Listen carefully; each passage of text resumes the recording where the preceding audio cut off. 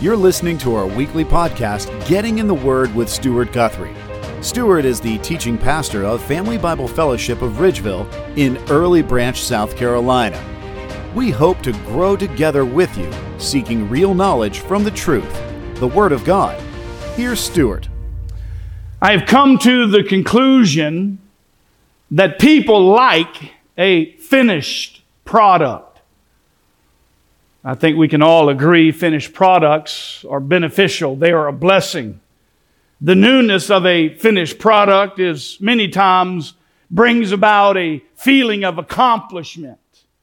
We've made it to the end, so to speak.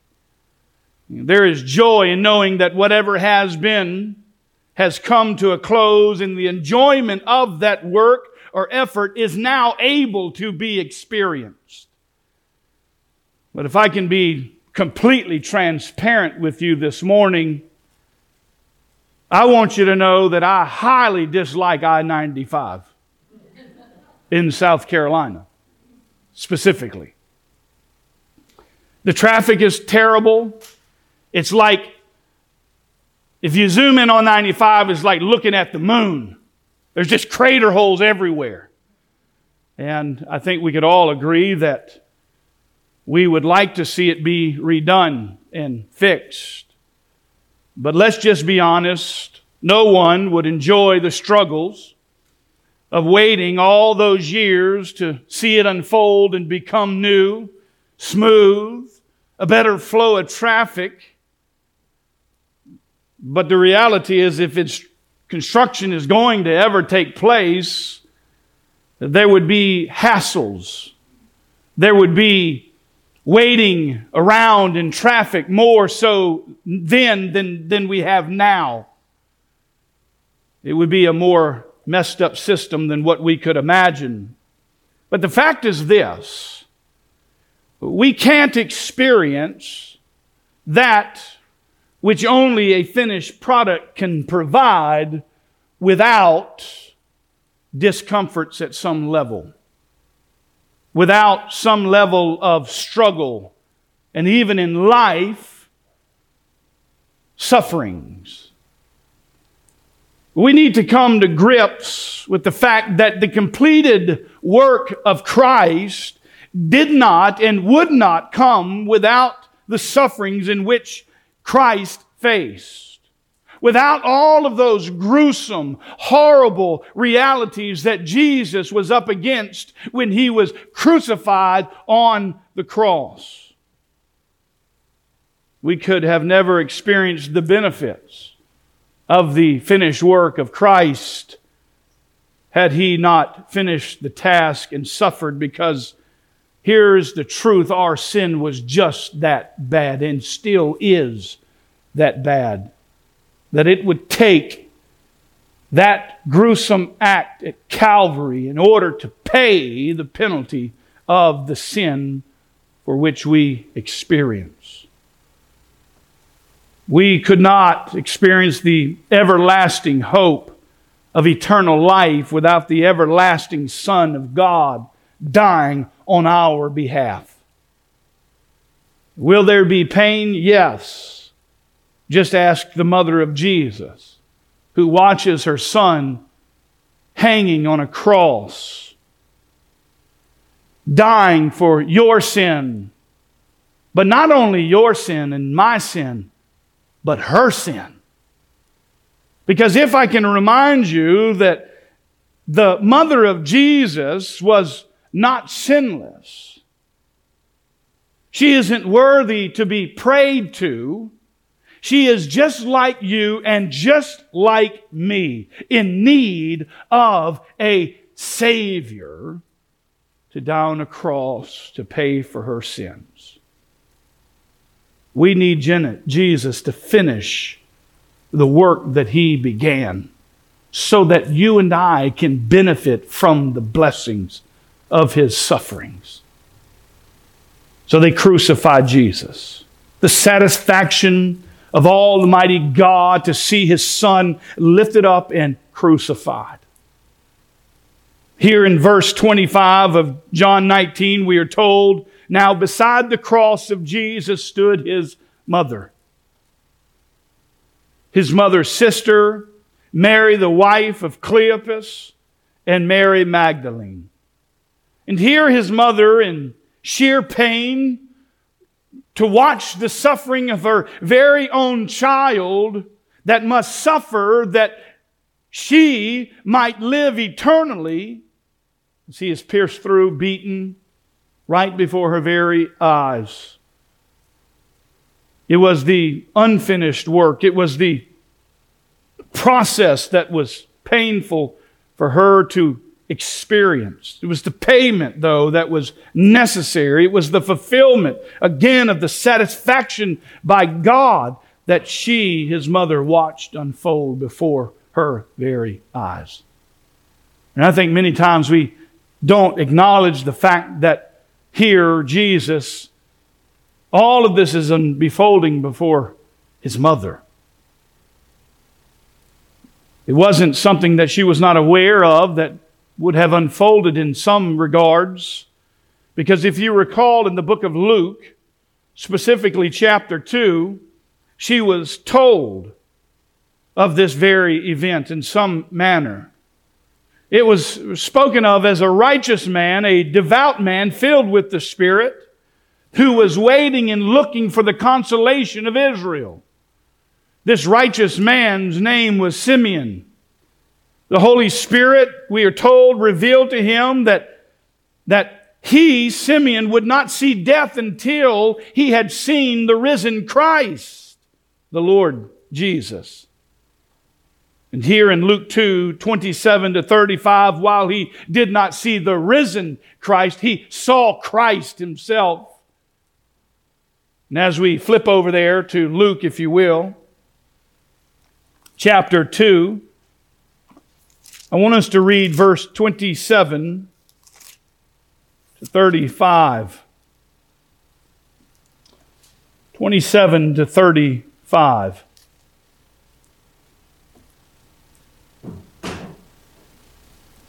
I'll start in verse 25. There a man was in Jerusalem whose name was Simeon, and this man was righteous and devout, looking for the consolation of Israel, and the Holy Spirit was upon him. And it had been revealed to him by the Holy Spirit that he would not see death before he had seen the Lord's Christ. And he came in the Spirit into the temple, and when the parents brought the child Jesus to carry out for him the customs of the law, he took him into his arms and blessed him and said, "Now, Lord, you are releasing your bondservant to depart in peace according to your word. For my eyes have seen your salvation, for which you have prepared in the presence of all people, a light of revelation to the Gentiles and the glory of your people Israel." And his father and his mother were amazed at these things which were being said about him. And Simeon blessed them and said to Mary, his mother, "Behold, this child is appointed for the fall and the rise of many in Israel, for a sign to be opposed." And then here in verse 35, notice what he says to the mother of Jesus. "They sword will pierce even your own soul, to the end that thoughts of many hearts may be relieved." She had been foretold that her own soul would be pierced. Last week we talked about the sufferings of Christ. We talked about the sacrifice that took place in his sufferings, in the soldiers and how they sacrificed the temporal for that which is eternal. And here we see the suffering again through the sorrows of the mother of Jesus. It must have been hard to know that your mother would deal with this pain. Because I don't know about you, but it only takes a second for me to ever imagine watching your son be brutally crucified, suffering. Not only simply for the sins of the world, that's heroic. I mean, don't we say that all the time? Go into the highways and byways and preach the good news. And if you are martyred for your faith, well done, my good and faithful servant, we tell our children, Christ will say. It's another thing to watch your son die on your behalf. Mary's child beaten, hung on the cross for her. Mom is standing at the cross, looking at her son, pierced with pain. It was for you that he did what he did, that you and I, she, might enjoy the finished product of the satisfying of God. The satisfying of God through the death of His very own Son. We are told as well that John, the disciple whom Jesus loved, is also standing there watching it all. John clarifies this in Vent, as he says in verse 26 to 27. So when Jesus saw his mother and the disciple whom he loved standing nearby, he said to his mother, "Woman, behold your son." Then he said to the disciple, "Behold your mother." And from that hour the disciple took his mother into his household. We have just got a glimpse into the love that Jesus has for his mother, the care for her even after his departure. The Lord knows that his time on earth is complete. It's up. It's finished. His time has arrived. And he is making sure that this disciple whom Jesus loved is now going to be her provider and her protector.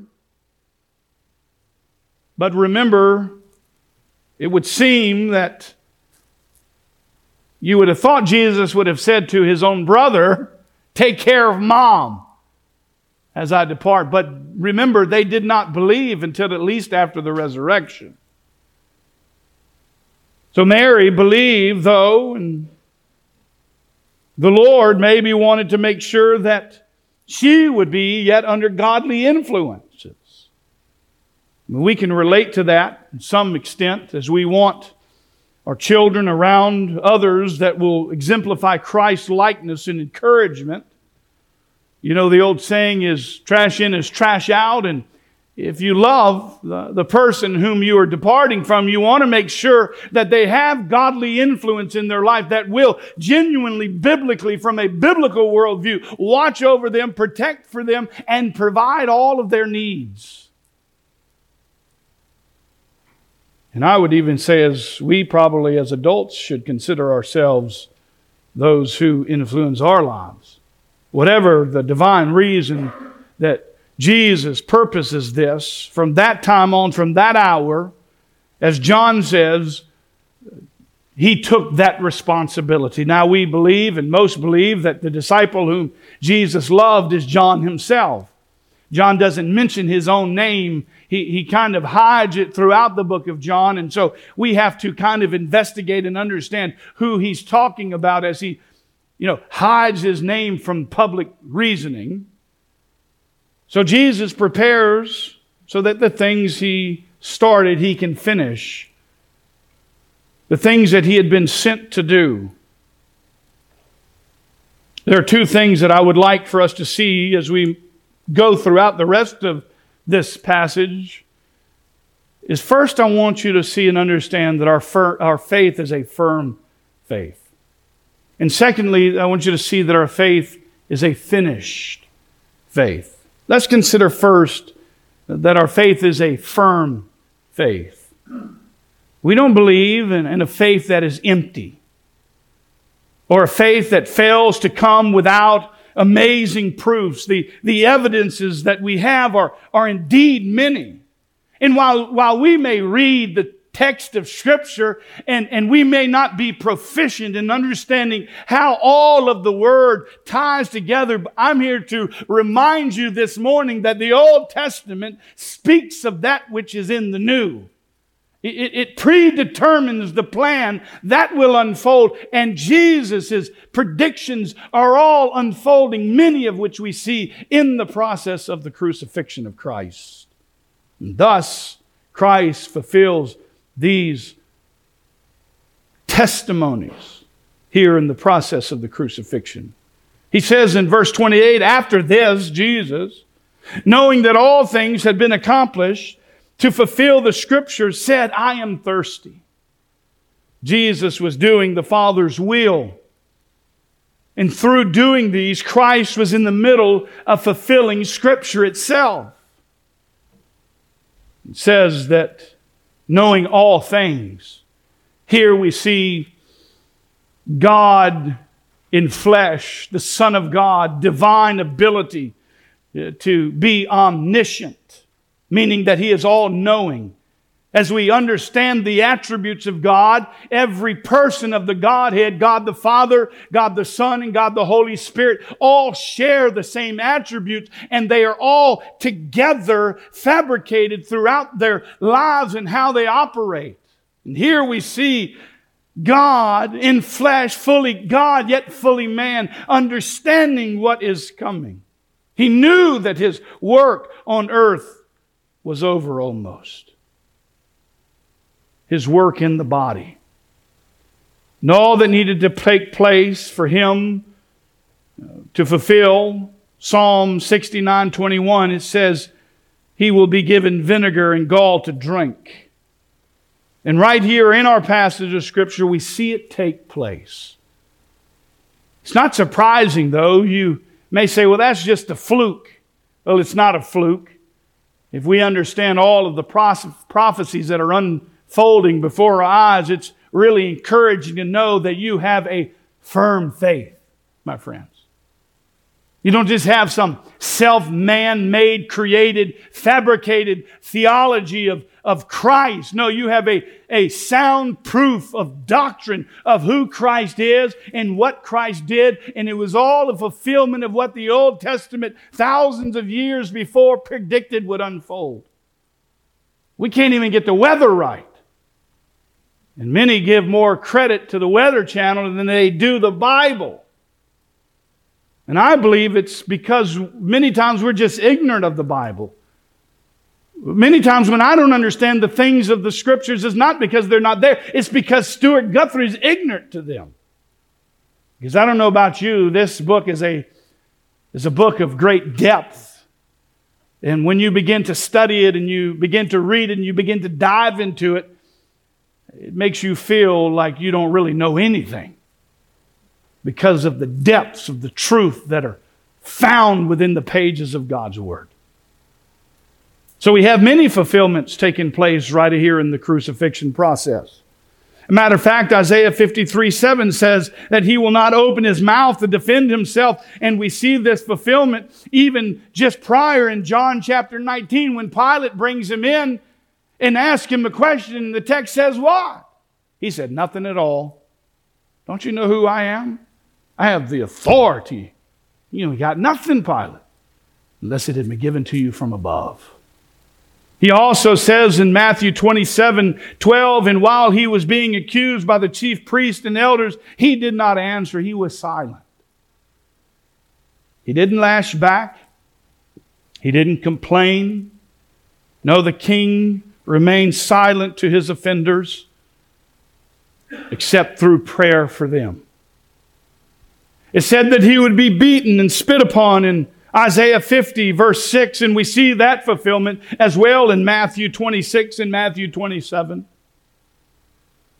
It said that He would be numbered among transgressors, and we see that fulfillment from Isaiah 53:12 take place, in which we looked at last week as He was hung between two criminals, two thieves on the cross. It said that He would be pierced from Zechariah 12:10. And while we haven't gotten there yet, we will. And we notice in John 19:34, but one of the soldiers pierced his side with a spear, and immediately blood and water came out. It said that His hands and His feet would be pierced in Psalm 22:16 and Zechariah 12:10. which was fulfilled in all of the Gospels in which Christ was crucified. And not only was He crucified by Roman crucifixion, He must have been crucified by Roman crucifixion, because the Jews stoned people. They didn't crucify people. And therefore the Jews, in their own ignorance, fulfilled the very Scriptures by demanding Pilate have Jesus crucified. All part of God's unfolding plan, predicted thousands of years in advance. It's said that the Jewish Passover sacrifice and Jesus Christ's sacrificial death coincided exactly. And the dates on which Jesus was taken by the Roman authorities and slain also coincided precisely with the Jewish Passover. And Jesus became the Passover lamb, slain for the sins of mankind. John 29, our text reads, a jar full of sour wine was standing there. And so they put the sponge full of the sour wine upon the hyssop branch and brought it up to His mouth. We read that and we think, oh, that was pretty neat. But let me tell you, that's an amazing unfolding event of a predictive format of what would take place. If you recall, after the Passover described in Exodus chapter 12, verse 21, God instructed the Israelites to what? Kill a lamb. We call it the Passover. To kill a lamb with no blemish. And to put blood on their doorpost. And when the death angel would pass over, whoever doors were covered in the blood of the Lamb, the death angel would pass over, and whoever's wasn't, their firstborn would lose their life. Jesus fulfilled Moses' prophecy of the Passover Lamb, because it's through His blood that you and I can be covered and saved from death. And we can live for eternity with Him in heaven. But what was it in our passage of Scriptures that the soldiers gave the sponge full of sour wine to Jesus on? Hyssop. Flip over, if you will, to Exodus 12.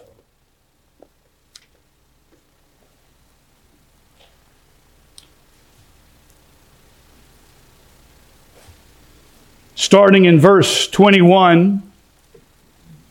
Then Moses called for all the elders of Israel and said to them, Exodus 12:21, go and take for yourselves lambs according to your families and slay the Passover lamb. You shall take a branch of hyssop and dip it in the blood in which is in the basin, and apply some of the blood that is in the basin to the lintel and the two doorposts. None of you shall go outside of the door of the house until morning. Here, the very same hyssop is used to reach up and to give Christ His sponge. John wants us to get and understand that these are not just words. These are words that are taking us back to this very event that pictured the future Christ, who would be the sacrificial lamb, who would be the perfect, spotless, unblemished lamb who would die for yours and my protection. It said that His bones would not be broken in Psalm 34:20. And Exodus 12 states that the Passover's lamb bones are not to be broken either. We'll see the fulfillment of this in John 19:33, which says, but when they came to Jesus and saw that He was already dead, they brake not His legs. Said they would divide His clothing and cast lots for them in Psalm chapter 22, verse 18. We see that fulfillment in John 19:23 to 24. It said that there would be given vinegar and gall for Him to drink. In Psalm 69:21, we see the fulfillment in Matthew 27:34. But after tasting, He refused to drink it. It said that He would say, my God, why hast Thou forsaken me? In Psalm chapter 22, we see the fulfillment as He cries out in Matthew 27:46. As He cries out this very statement. It said that his body would not decay in Psalm 16:10. We see the fulfillment of this in Acts 2:31. It said that he would be resurrected from the dead in Psalm 16, chapter 10, and we see the fulfillment of this in Luke 24. It said that he would ascend into heaven in Psalm 68:18, and we see that fulfillment as well, as he ascends to the right hand of the Father. It said that he would be seated at the right hand of God in Psalm 110, fulfillment of Hebrews chapter 1, verse 3, and he is the radiance of his glory, the exact representation of his nature, and upholds all things by the word of his power, when he made purification of sins, and he sat down at the right hand of majesty on high. Listen, we don't have some phony faith. We have a faith that has been predicted over and over and over. And we come to the New Testament and we see the fulfillment over and over and over. And we still have people who deny Christ. We still have people who deny the crucifixion, that it was sufficient to pay for our sins. Don't think that God did not know what would happen in our day, as we see people all over the world trying their hardest to discredit the Word of God. God lays out undoable proofs. He provides and protects so that Christ, listen, would finish the task and be a benefit and a blessing to all who would put their faith in Him. Some will say, oh, well, Jesus just knew the Old Testament well and did these things. You know, as a young Christian, I thought those very things. Well, he just accomplished these things, and he knew the Old Testament very well. They just did those things, and then, you start thinking about it, and you're like, okay, well, he had something to do with not breaking his legs after he died, huh? No. Oh, people plan their own births, don't they? Hanging on the cross, he can really kind of probably just talk him into gambling for his clothes and fulfilling that prophecy. What do we do with the resurrection from the dead? You think he told the soldiers, hey, make sure you give me the right kind of drink so I can make this thing look real? Listen, over 333 prophecies fulfilled. And many people will reject. Many people will refuse to believe. Our faith is not some blind faith, but is a firm faith. One that could be stood upon. And one, Christ made it possible by fulfilling these prophecies and providing a finished product. Your salvation and my salvation. That we might have hope and that we might have eternal life. How do we apply these truths of a gruesome crucifixion to our own lives? I think we can build a trust in God's Word as we watch the fulfillment of prophecy unfold. Because I don't know about you, God has allotted to each a measure of faith. But through life, there will be a time in which God will grow your faith. He will test your faith. And these are just proofs that I believe we can hide in our hearts to be encouraged that God's Word is certainly reliable and sufficient. Sufficient for everything in our lives that we need. He's given us everything pertaining to life and to godliness through His Word. So let me ask you a question. What do you do with Christ? Because what you believe about Christ matters. Christ is not some genie in a bottle that you just rub when you need something. Yeah, we go to Christ when we're in need. Of course, we do that. He says, come to me, all who are weary. Yes, He wants you to come to Him, and He wants you to pray to Him. Pray without ceasing.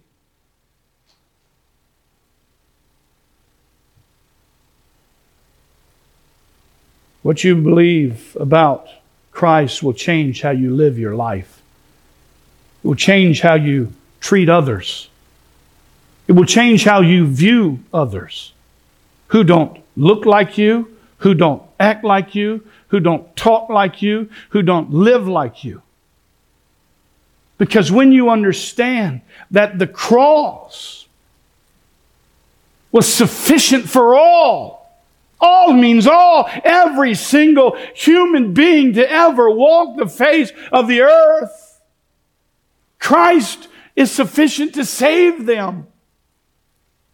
But they must respond to the call of God and repent of their sins and trust the gospel. But if we understand what Christ has done for us and that He has done it for everybody, when we have been saved, when we have believed the gospel, when we have been transformed by the power of the work of Jesus, when we have benefited from His finished work on the cross, you will be granted the desire within your heart to go and to tell others about Christ.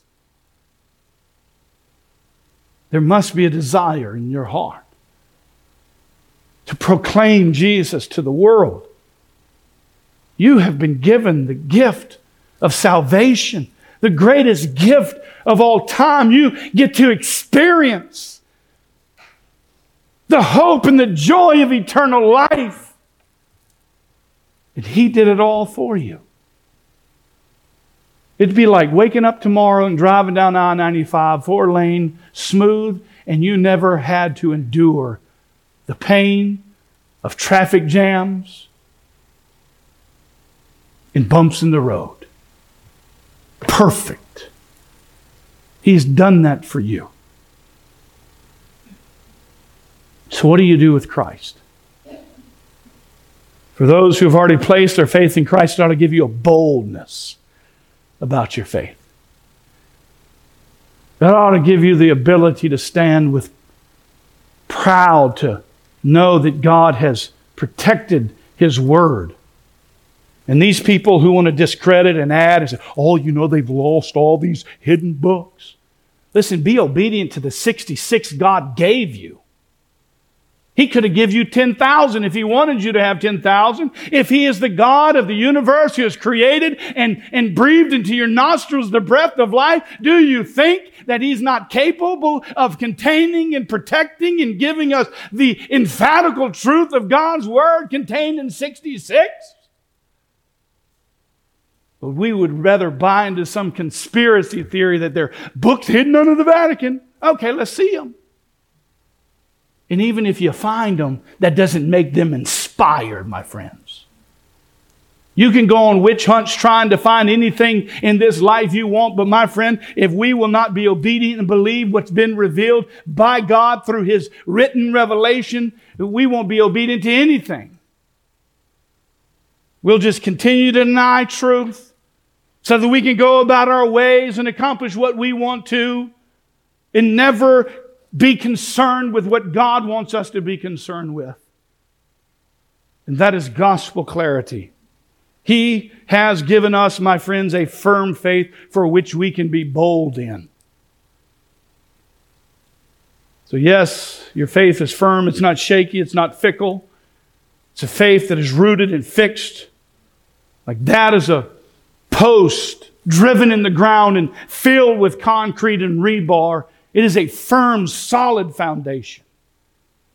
But I want you to understand, secondly, our faith is a finished faith. It's a completed faith. It's a faith that is done. It's a faith that has been paid for once and for all. He says here in verse 30, therefore, when Jesus had received the sour wine, He said, it's finished. And He bowed His head and gave up His spirit. I want you to know this is a powerful statement, powerful phrase. One that we ought to become acquainted with, that when we share the good news, the hope of Jesus Christ, we can tell people Jesus said, it is finished. Paid in full. Tetelestai is what it says. It's a statement that packs a powerful punch. It's a statement that provokes the devil.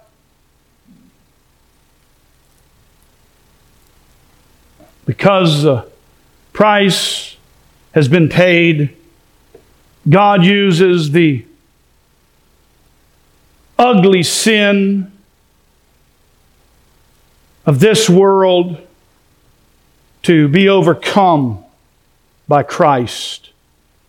He uses the sin for these men that desperately wanted Christ to be killed. He uses that sin to accomplish His grand purpose.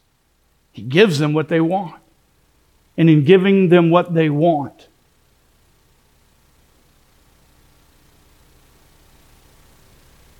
they are guilty.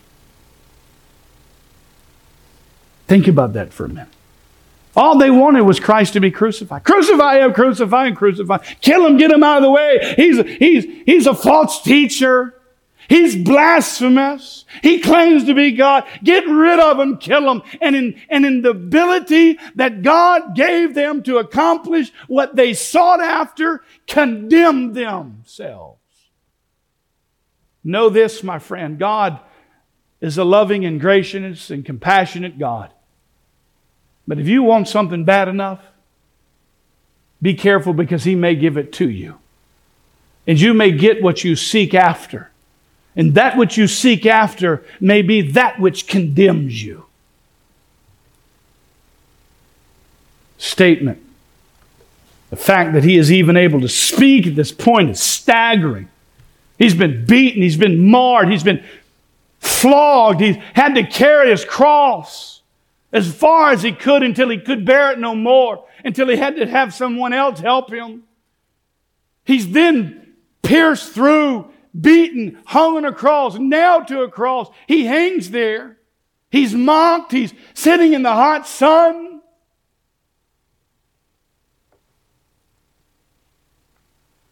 But He speaks, doesn't He? He says it's finished. I remember in all of my years of being a pastor, I've visited many hospitals. I've watched people on their deathbed. I've watched people take their last breaths. I've watched families crushed from the loss of loved ones who did not know Christ, who had no hope. And one of the things that sticks in my mind is how dry the mouths of those loved ones get at their deathbed. I remember watching my grandmother as her mouth was washed with a wet sponge to give her the ability to simply speak. And I believe what we find here is Jesus in His last dying moments, literally unable to speak because of the pain, the shock, and the dryness of His mouth. All of the pain that He has endured. He's given this sour wine. It gives Him the fluid and the moisture He needs to speak this final word. It is finished. Tetelestai. Only found here in John. Don't confuse this cheap wine with the wine that was offered to Christ before the cross. This was given by means of prolonging suffering on the cross. But Christ, needing to speak this most important phrase, takes this cheap wine, not the wine that was given to relieve pain, but prolong it. And so He takes it so He can speak. He understands it is finished. The finished product. The plan of God unfolded before our eyes. The satisfying work of Jesus. It means complete. The word here, tetelestai, means paid in full. It was a tax term that was used. If you owed a tax bill and you couldn't afford to pay it, I would step in and pay that tax bill. And on that tax bill, I would simply write paid in full. Meaning you owed nothing. You did nothing to obtain it. It was by the grace and mercy of God that He had stamped upon your life, paid in full. You need to do nothing but trust in the gospel of Jesus Christ. It isn't your works. It isn't your deeds. It isn't your efforts. It is the work of God in which He completed the task of God to bring about salvation to all of those who would be His children. I don't know who you are this morning, and I don't know if you need Christ, but I'm here to tell you it has been paid for, and today is the day of salvation. If you will believe the gospel, the death, burial, and resurrection of Jesus Christ, and place your faith, my friends, it will be for you that it has been paid in full. But if you reject, the cross is sufficient for all, but it is only efficient to those who believe. And let me tell you what, some of the most brilliant persons in the world have information here, but it has not moved to here. And until you transfer that information and God changes your heart and gives you a new heart and your eyes are open, it's not until then you can see. Until then, my friends, you are spiritually blind. And so you wonder, how in the world do these people believe all of this? And how do they understand the Word of God? And how do they grasp all of this? My friends, it's because they have trusted the gospel and God has given them eyes to see. And I'm here to tell you, you may want it so bad. Listen, there is but one thing you can do, and that's believe the gospel. That this was the finished work. This was the final piece of the puzzle. There was no missing puzzle piece in this puzzle set. No, God had fabricated it and organized it and saw it unfold from the Old Testament through the 400 years of silence. He began to build and to make and to fashion the gospel that it would go forth into all of the world to accomplish the great purpose in which Christ would be born from heaven into the world, live a perfect life for you and for me, die on a cross, and give up His life. That's what's unfolded here. The finished work of Christ. Your faith is a finished faith. It is a faith that is fixated in this event.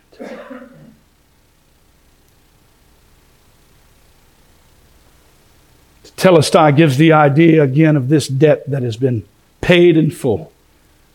Just before the arrest of Christ by the Romans, Jesus portrayed His last public prayer in what we call the high priestly prayer, asking the Father to glorify Him, just as Jesus had been glorified by the Father on earth. He says here in John 17:4-5, I glorified you on earth by accomplishing the work, by finishing the task to which you have given to me. Christ, simply in obedience, knowing what He is going to happen to Him, still accomplishes the work. And in verse 5, and now you, Father, glorify me together with yourself, with the glory which I had with you before the world existed. The work that Christ was sent to do was to seek and to save, my friends, that which was lost. He was sent to provide an atonement, a payment for the sins of the world, for all who would believe in Him. He was sent to reconcile, to make right sinful men to a holy God. Because if you're reminded in Isaiah 59:2, He said, your sins have made a separation between you and your God. There is this gulf, this impassable ability to get to God. Christ makes a way. All this from God, who reconciles us to Himself through Christ. And He gives us the ministry of reconciliation. That God was reconciling the world to Himself in Christ, not counting men's sin against them. And He has committed to us the message of reconciliation. None other but God in flesh could accomplish such a task. We are indebted to God. We're unable to pay the fee owed, but Christ does. And therefore Christ became our payment to God. Remember, there is none righteous, no, not one. We've all sinned and fallen short of the glory of God. And here is our payment. Because we had a guilty verdict. And unless Christ did what He did, stood in our place, we would receive a guilty verdict from Almighty God. And so when I hear people say, well, you know, Pastor, I've lived a good life. I've done this or I've done that. Listen, you failed to see what Christ did on Calvary. You missed the work of God and the unfolding of its completed, finished work. He's saying you don't have to do anything but trust Christ and be saved. And when you trust Christ and you are saved, you are indwelt with the Spirit of God, giving you the ability now to be honoring to God, to please God by way of righteousness. Your righteous deeds don't save you. They were a byproduct of your salvation. Christ became our sin sacrifice. He made it possible that we, because of Christ on the cross, might be forgiven our debts. And you and I are not our own. You say, Pastor, man, I've heard this message 1,000 times. It may be 1,001 in which God opens your blind eyes. And it ought to be the prayer of all of our hearts, no matter how young or how old, that when people step into eternity, they will have put their faith in Jesus Christ. Because I'm here to tell you today, life is but a vapor. And while there may be a man in the pulpit preaching at your funeral, which you will have unless Jesus returns, the two greatest options you have the last of your days is a fancy ride and an expensive car and a good slideshow. Think about that for a minute. And then comes eternity, where you will stand before Christ. So is the gospel important? You better bet it's important. It ought to bleed from our hearts, from our ears, from our eyes, from our veins, in everything we do ought to be gospel conversation. We are not our own. We've been bought with a price. All of that purchased you, sealed you into Christ. The Lamb's Book of Life has been written, my friend. The names are in the book. Wherever you stand theologically on that, know this: either you're in it or you're not. And if you're in it, my friends, you will trust Christ. And when you trust Him, your life will be forever changed. What will you do with Christ today? This book that gives proof of prophecy says you can't get there on your own. Will you believe or will you reject? There is no middle ground in Christ. The Scripture says you're either for Him or you're against Him. You're either a child of God or a child of the devil. And if you believe that you can get to heaven apart from the precious work of Christ, my friend, you have not been born again and you're not a child of God and you need to be saved. And if I could jump in you and cause you to believe, I would, but I can't. It is a work of the Spirit of God to open your blind eyes. You lack one thing: believe and be saved. Our faith is a firm faith. The Bible speaks of itself, predicts events thousands of years before they ever unfold. And He has finished the task. What will you do with Christ? He has made a way. He has given you the gift. He's saying, take it. Open it. Receive Him today. Because today may be the last day that God gives you an opportunity to respond to the gospel. What you will never be able to say before the Lord is, my pastor never shared the gospel with me. At least I will not be held accountable. I might not preach doctrine super well to you. But the gospel, you will have a privilege and opportunity to respond about every week. What's holding you back today?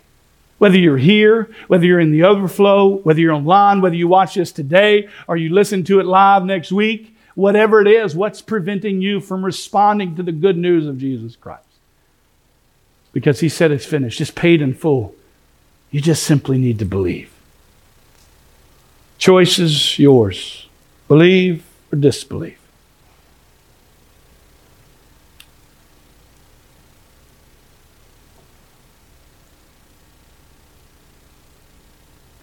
I remember my life before Christ.